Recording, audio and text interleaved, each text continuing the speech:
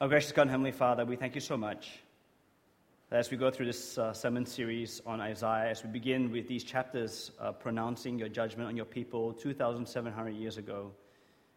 You're giving us this hard pill to swallow in order for us to be able to understand how we, even as your people, all through the generations, have been people who are faithless and who have failed you in many ways.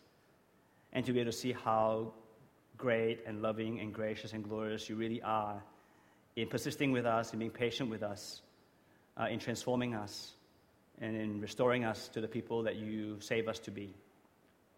We pray this afternoon as we go through these chapters of Isaiah, as we hear the rebuke from your word, that you'll soften our hearts to receive it, that we would be led to want to confess our sins, to see how we have not lived out the calling you've given us, and how we can, from here on, and press on, learning from Israel and living your way.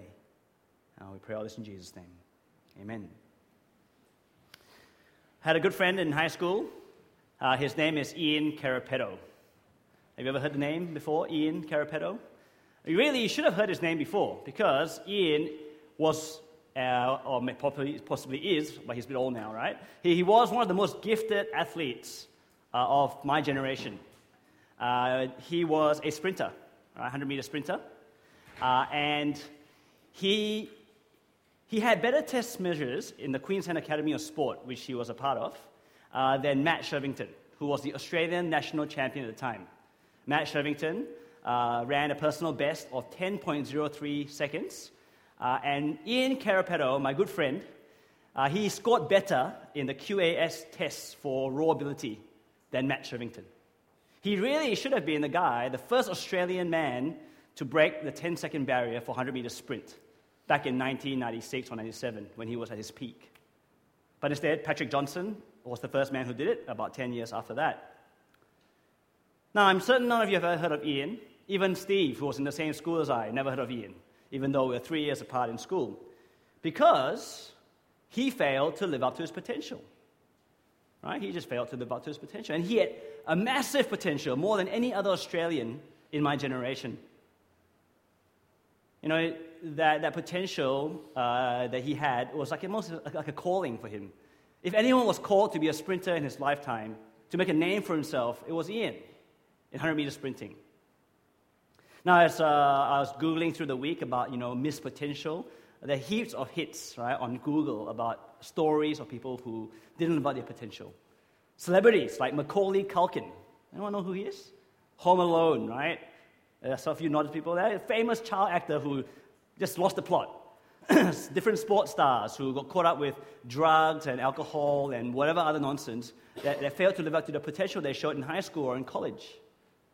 Maybe personally, we know friends, right? When you do those yearbooks, the one voted most likely to succeed in life because of their talents, of their intellect, their looks, their family backgrounds. But then now, 5, 10 years later, and you shake your head. Right? They're a great disappointment. People are a great disappointment when the potential is so high and then they fail to meet it. That's what makes us such a great disappointment, isn't it?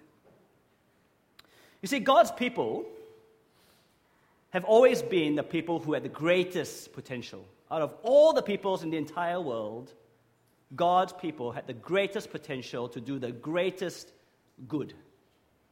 Right? They had the greatest potential of all because they were called to live out the holy, eternal calling of the Creator God. They had the biggest and best calling of all. They had the greatest potential to do the greatest good. But what did God's people do with that calling? What did God's people do with that calling? Now, as we heard last week from Isaiah chapter 1, it doesn't look good, does it, for God's children? They were sinful children who were rebellious and who rejected God. And we probably already know the answer to whether they will live out their calling, whether they will fulfill their potential. As we look into these next few chapters, we're going to see that they do not fulfill their potential, that they do not live out the calling. And the question for us this morning would be, are we just like Israel?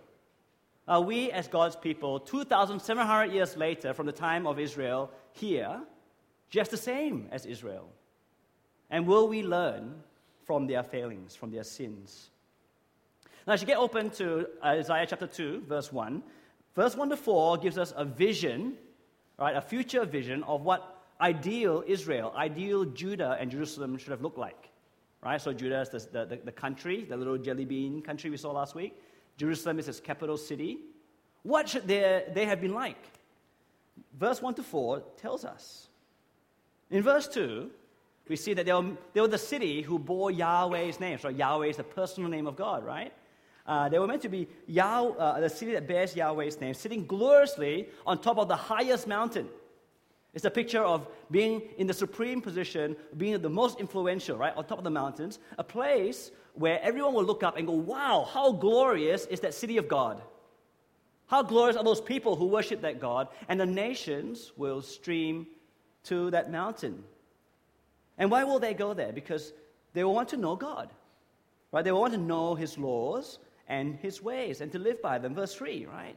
The nations will come so that they can come to know this God, this Yahweh, sitting atop this holy mountain, the God of the city, of this people who express this holy God.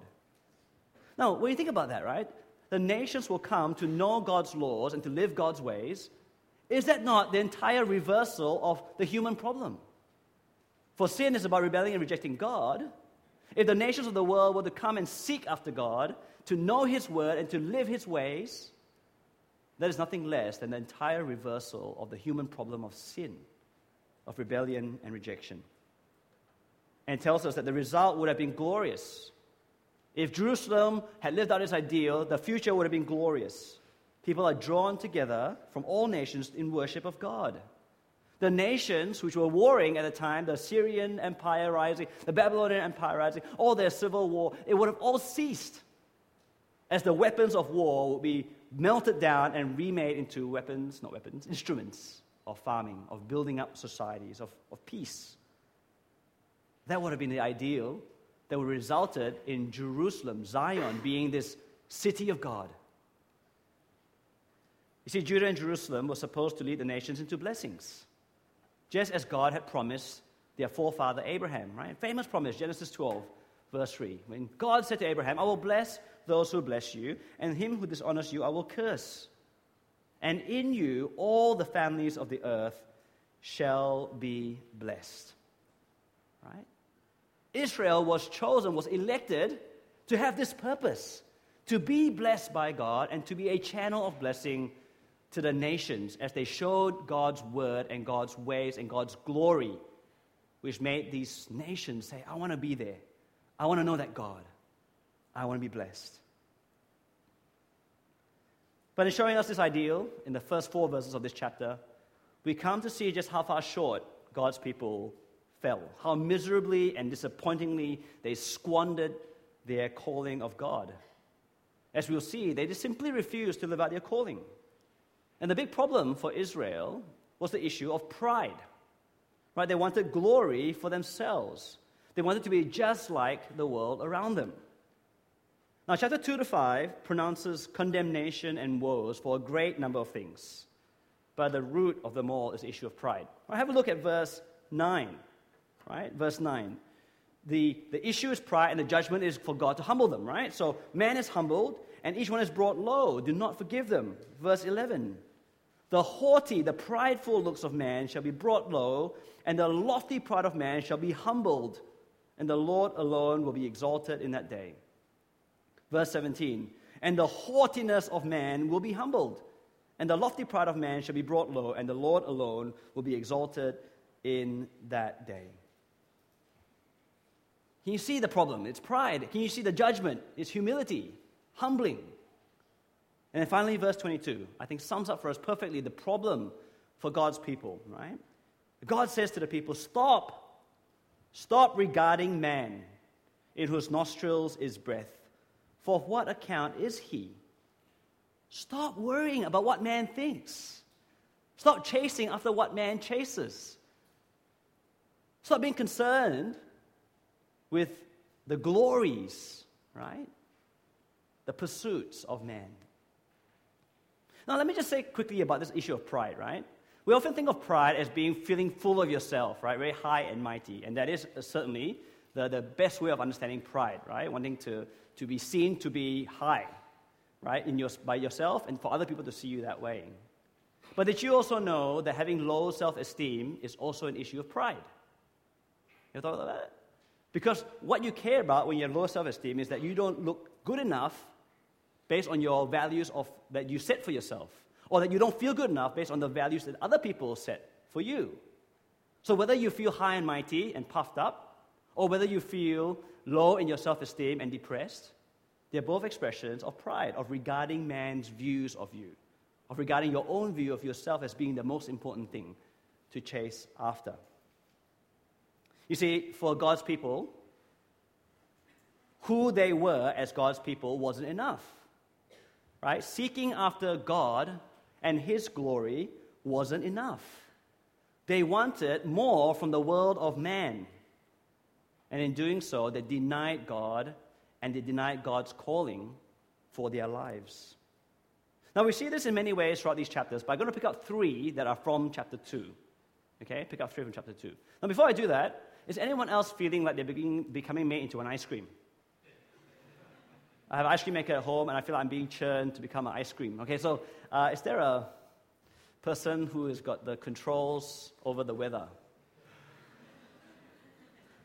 Can you turn this one off? It's like, I barely can speak. I'm like, okay, as Jess goes about doing that, we'll try and keep pressing on, okay? So, three ways we see in this passage how man denies their calling and denies God because they want more from the world of man. And the first is that God's people sought after human means to gain extra spirituality. Oh, thanks, Jess. Sometimes too much of a good thing is really too much of a good thing.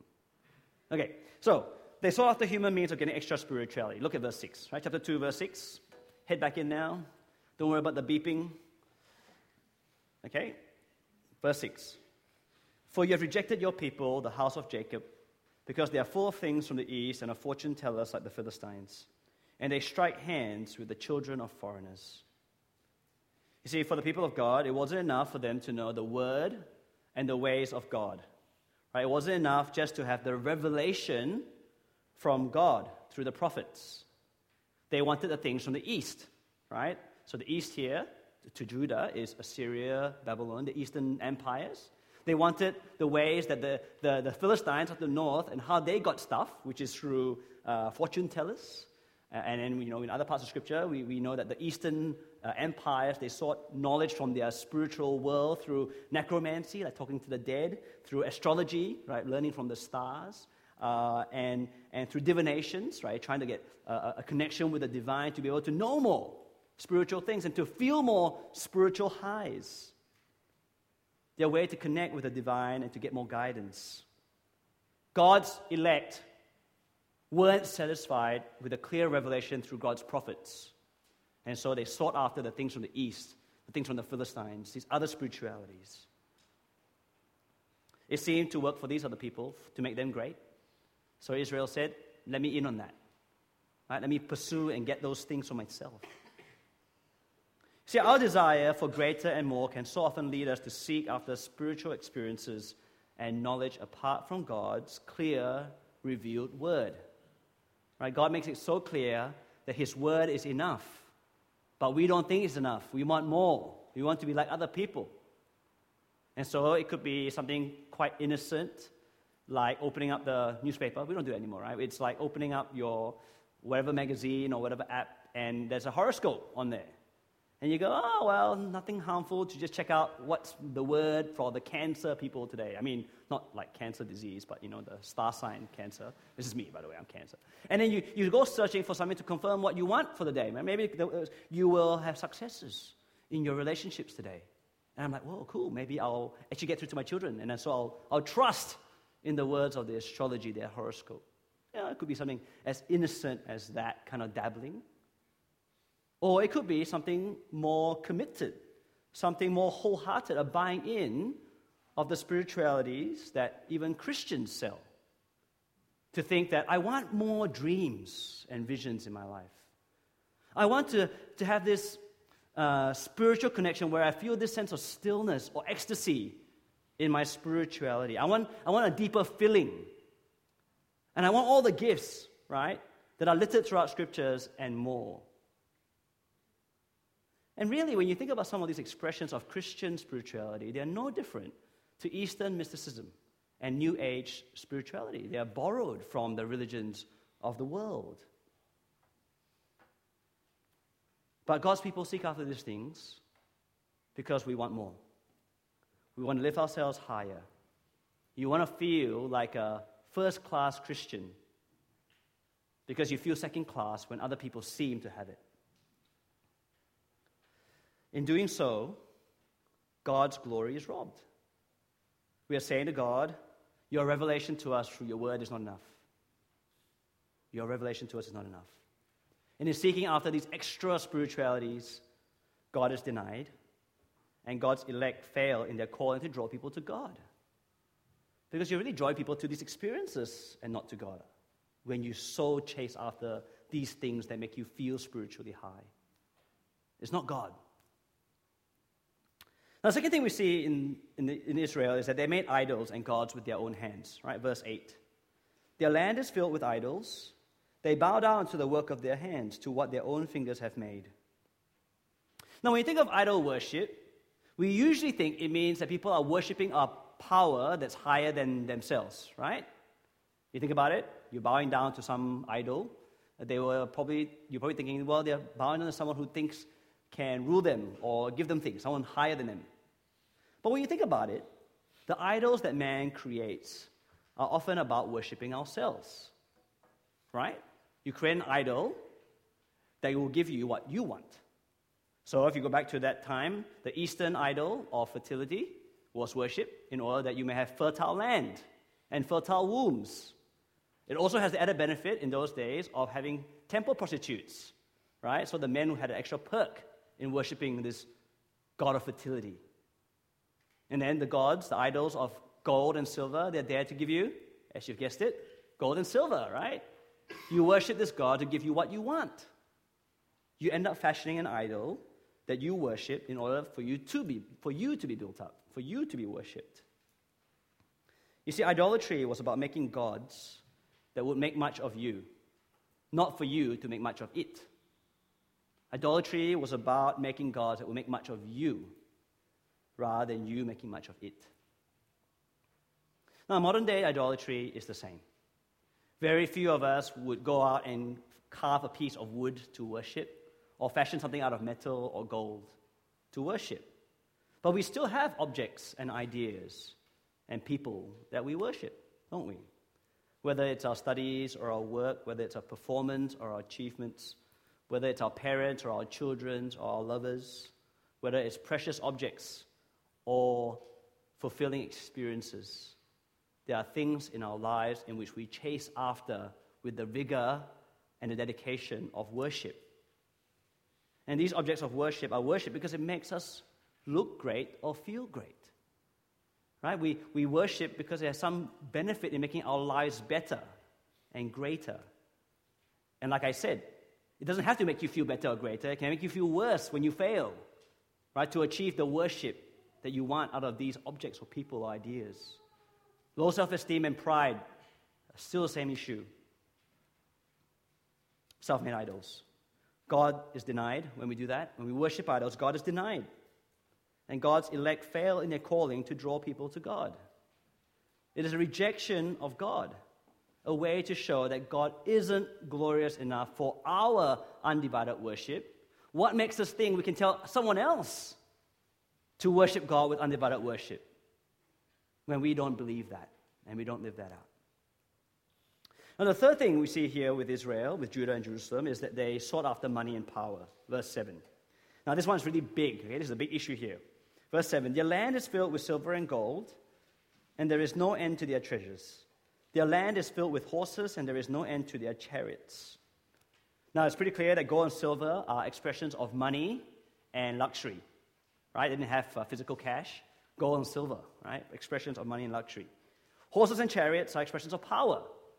Right? Horses are what you go to war with. If you've got a chariot pulling you along, right? Whichever army has more horses and chariots wins. It's like the arms race, right, of the 8th century BC. These were the currency of status and influence in their world. Now you remember why this is so tempting. For Judah is that jelly bean-sized country in the midst of these Game of Thrones, right? The Syrian Empire, the Babylonian Empire. They had money. They had power. Judah was weak and powerless. They were so tempted to chase after these things, to make themselves more in this world. They looked at themselves as humans looked at humans and decided they needed to make more of themselves. In the world's eyes, they were weak and small. They wanted to be big and powerful. Now, in Isaiah's time, it was particularly the men who were taken in by the lure of power to boost their egos, right? So we see this in verse 11, chapter 2, verse 11. The haughty looks of man shall be brought low, and the lofty pride of man shall be humbled, and the Lord alone will be exalted in that day. For the Lord of hosts has a day against all that is proud and lofty, against all that is lifted up, and it shall be brought low, against all the cedars of Lebanon, lofty and lifted up, against all the oaks of Bashan, against all the lofty mountains, against all uplifted hills, against every high tower, against every fortified wall, against all the ships of Tarshish, and against all the beautiful craft. Now, once again, poetry, right? It takes us a bit of time to figure out what's going on here. But these are all symbols of power. The cedars of Lebanon, right? You just search that in the Bible app, and you'll see it come up many times as an expression of these awesome trees that are cut down to build awesome structures. Same with the oaks of Bashan, right? Beautiful oaks that we use to build the temple and palaces. Ships of Tarshish are the giant merchant ships that show that you made it in life, that you can go across the seas, which were, in those days, things that killed you, the sea, dangerous place. But the ships of Tarshish just sailed over them easily to be able to do your trade, to make a name for yourself.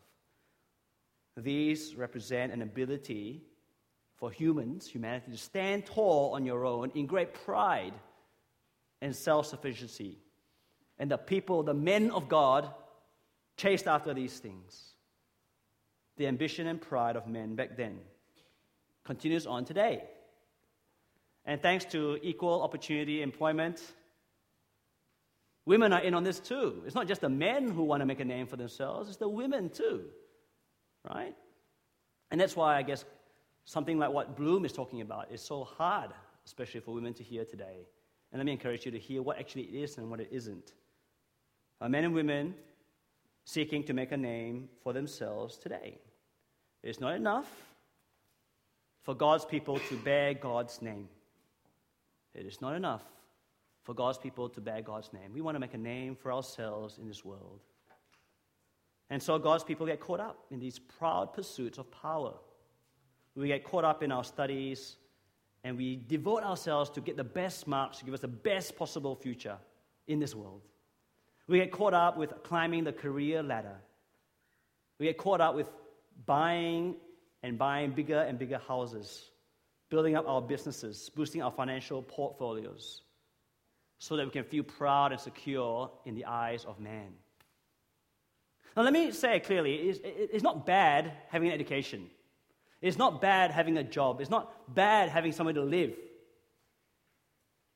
But it's when those things are trying to fuel your pride and make you someone in this world, that's when it's leading to a denial of God and a denial of our calling to be God's elect, to draw people to God.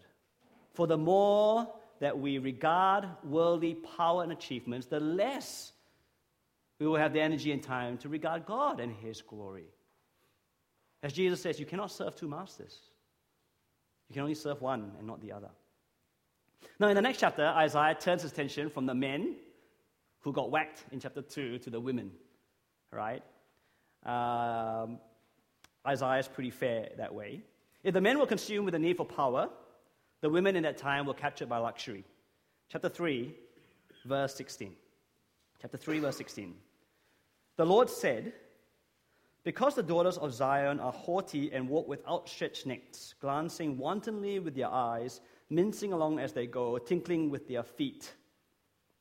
Now, I'm not sure we catch the imagery here, like outstretched necks is like super oxy, Cantonese, very proud. I think James got that one, that's good. Glancing wantonly, wantonly is, proudly with their eyes. And then we hear from verse 18 onwards that these women are decked out in luxury, right? The finery of their anklets and armlets, sashes and perfume boxes and amulets, signet rings and nose rings and festal robes and mantles and cloaks and handbags. And on it goes, right? Isaiah really knew his fashion, didn't he? Right, the women and their accessories and their clothing. How much can you have? I was watching this YouTube video during the week about the mysteries of a woman's handbag. Who's seen that one? Yeah, you've seen it, right? Wow, this woman, whatever you need, you can pull out of the handbag, right? And then we know that women don't just have one handbag. They've got the clutch bag, then they've got the small size handbag, then the large size handbag, then got backpack, got cabin luggage. The accessories for handbags alone is mad. And today, the men are in on accessories as well, right? The men have their different cufflinks, have different ties for different occasions. Bow tie is back in fashion.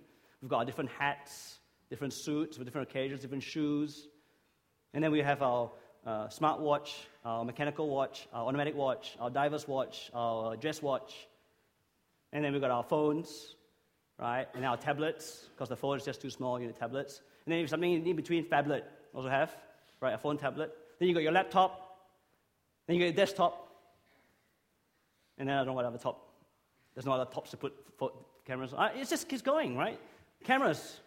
Now, this is what I can talk a lot about because this is my struggle, right? Accessorizing my life.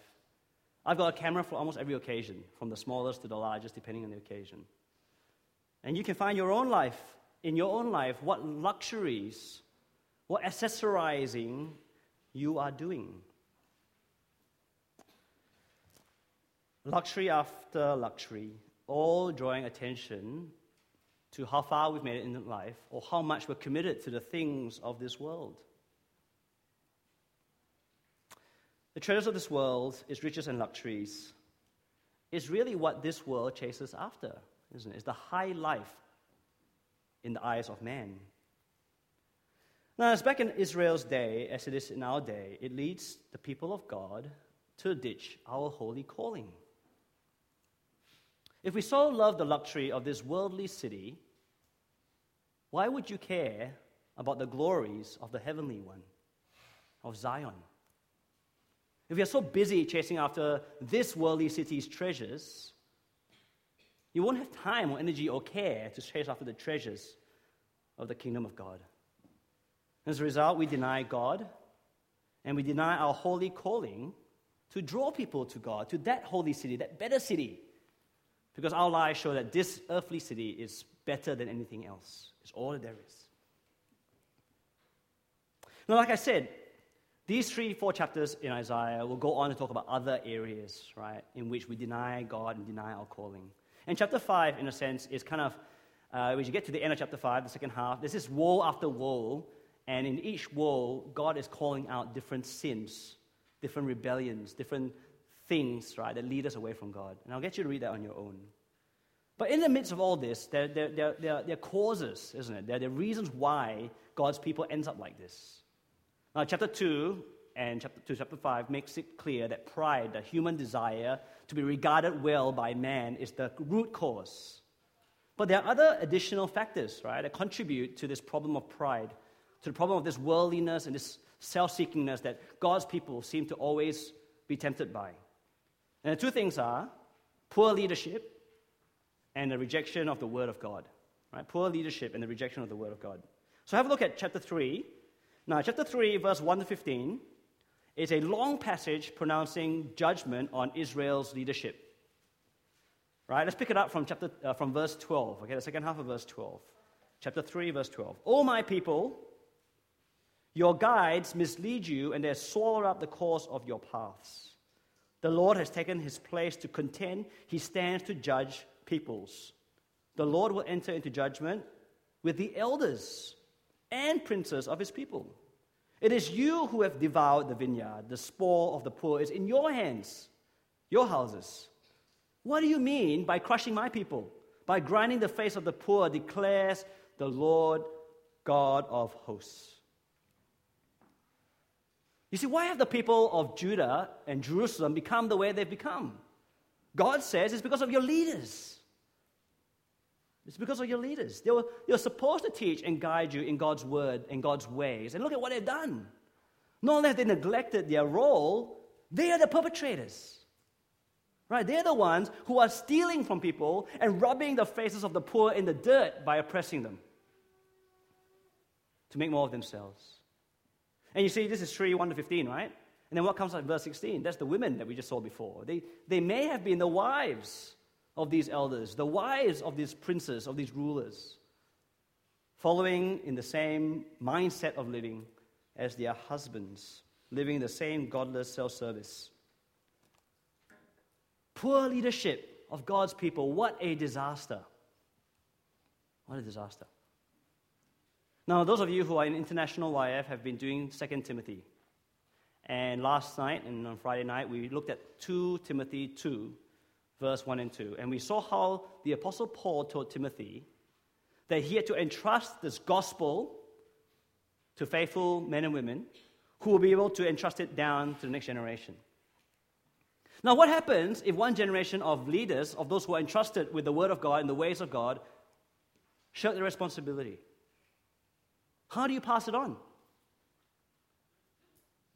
So much of our failings can be directed against our leaders, isn't it? We rely on them to teach us and to guide us, to show us the truth from God's Word and to live it out. I covet your prayers, right, for me and for Steve and for the leaders of this church. Because if we screw up, the damage is going to be great. And you ought to be praying for your churches back home, wherever you've come from. You ought to be praying for churches in which you're worried about, when you hear things that are concerning to you about their false teaching or their false ways. Poor leadership in the church is a disaster. It's a warning and encouragement for the leaders here, sitting where you are, for me and for any leaders here. We got to know God and His Word, and we've got to live it out, because the responsibility is great. There's also leadership in the home, isn't it? In Christian homes.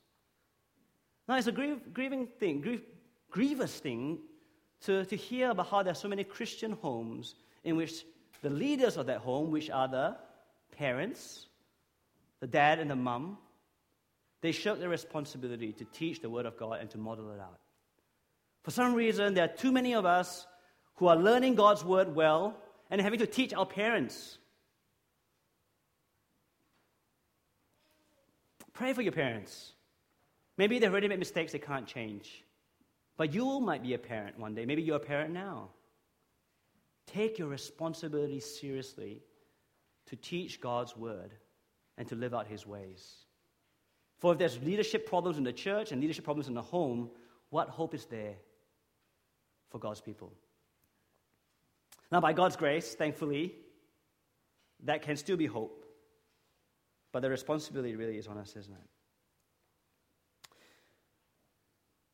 From leadership problems, we see that the other contributing factor to the failure of God's people to live out their calling is the rejection of the Word. In chapter 5, we see this judgment and woes, and interspersed in it are reasons for why they are being judged, why they have fallen so far short. Right? Verse 13, chapter 5, verse 13. Therefore my people go into exile for lack of knowledge. And then in verse 24, second half, right? Reason, for they have rejected the law of the Lord of hosts, and they have despised the word of the Holy One of Israel.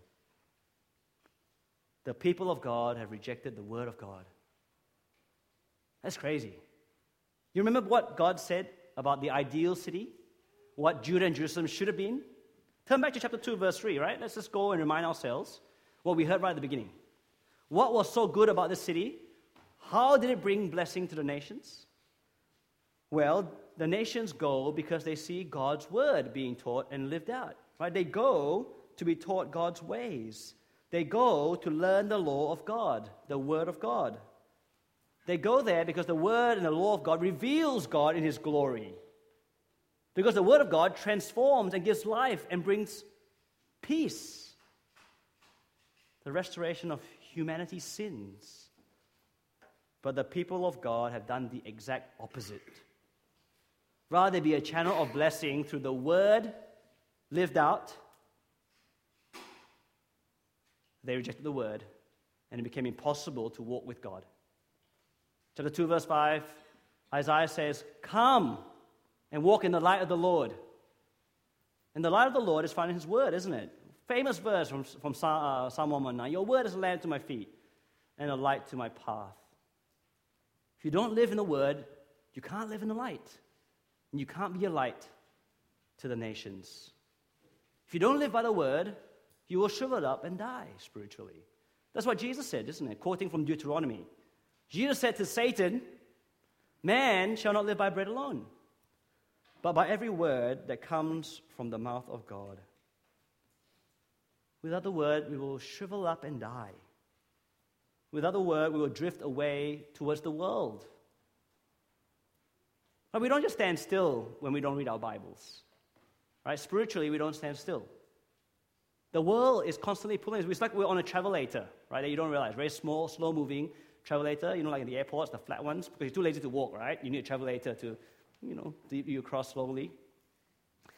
And when you're standing still, you're actually going towards the world. And what the Word of God tells us is that the Word is what turns us around and helps us to walk against the grain of worldliness. Right? That's how we can continue steadfast. That's how we don't reject God and we don't reject His calling in our lives. If we disconnect ourselves from the Word, we're actually going towards the world. And without the Word of God in our minds and on our lips, understood, believed, and proclaimed, we are of no use to the world. For the gospel is the word of life. For the word of God is His glory. It leads us to peace and hope and life. What use are we if we neglect the word and we have nothing to share to the world around us? Now, for Judah and Jerusalem in the 8th century, their denial of God and their failure led them to near destruction. They eventually will be exiled, as we read on in Isaiah. And chapters 1 to 5 tells us why this happened. They were sinful children of God, and they were sinful elect who neglected and rejected their calling. But thankfully, that's not the end of the story. Even within these 4 chapters, it began with the ideal. In chapter 4, it reminds us how this ideal will be achieved. Have a look at chapter 4, verse 2 to 6, right? Our last look at Isaiah for today. Isaiah 4, verse 2 to 6. After all this judgment, Isaiah reveals this vision of the future. In that day, the branch of the Lord shall be beautiful and glorious, and the fruit of the land shall be the pride and honor of the survivors of Israel. And he who is left in Zion and remains in Jerusalem will be called holy, everyone who's been recorded for life in Jerusalem. When the Lord shall have washed away the filth of the daughters of Zion and cleansed the bloodstains of Jerusalem from its midst, by a spirit of judgment and by a spirit of burning. Then the Lord will create over the whole side of Mount Zion and over her assemblies a cloud by day and smoke and the shining of a flaming fire by night. For over all the glory there will be a canopy. There will be a booth for shade by day from the heat and for a refuge and a shelter from the storm and rain. Now, if you don't get the poetry, once again, simply put, God will purify His people from their sins. God will once again be with them, just like in the Exodus, the picture of the cloud by day and the fire by night. God will once again place His glory as a canopy over His people, and there will be a source of peace. Now, in that day, they didn't know how this was to be fulfilled. They never saw it, but we know as Christians, right? As we fast forward into the gospel, we know that Jesus Christ achieves this cleansing, this purification. He achieves this presence of God in our lives, individually as a church. And He restores our calling to be God's holy people. And 1 Peter is a beautiful way of explaining to us what this means for us today. Right? 1 Peter chapter 2. This is who we are, right? You. This you is you now, right? Me, Christians. But you and I are a chosen race, a royal priesthood, a holy nation, a people for His own possession, that you may proclaim the excellencies of Him who called you out of darkness into His marvelous light. Beloved, I urge you, as sojourners and exiles, to abstain from the passions of the flesh, which wage war against your soul. Keep your conduct among the Gentiles honorable, so that when they speak against you as evildoers, they may see your good deeds and glorify God on the day of visitation. Can you see our calling here so clearly spelled out? Right? We are those who are to proclaim the excellencies of Him who called you out of darkness. Proclaim God and His gospel of Jesus Christ. That's our word. And what is our ways?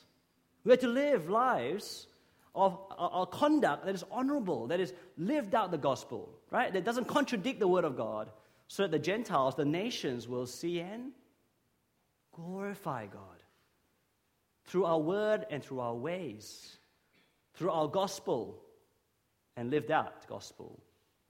We will bring blessings to the nations. So the question this morning is, how are we going with that? How are we going with that? And the big question to ask is, who do we regard more? Who do you regard more, man or God? Whose glory do you want more of? This world's or God? Like I say, wanting the glories of this world doesn't mean you'll always feel high and mighty. It could also mean you're always depressed because you're regarding what man thinks of you. Because you're chasing after the things of this world, and you may get it and you may not. But the encouragement and the challenge for us this morning is, as God's people, regard God. Regard His glory. Regard His calling for you to be a channel of blessings to others in your word and your ways of the gospel. This was written for us to show us how Israel failed their calling so miserably. What a tragedy it would be for us if, as God's people today, we do not learn the lessons of their failings. Let me pray.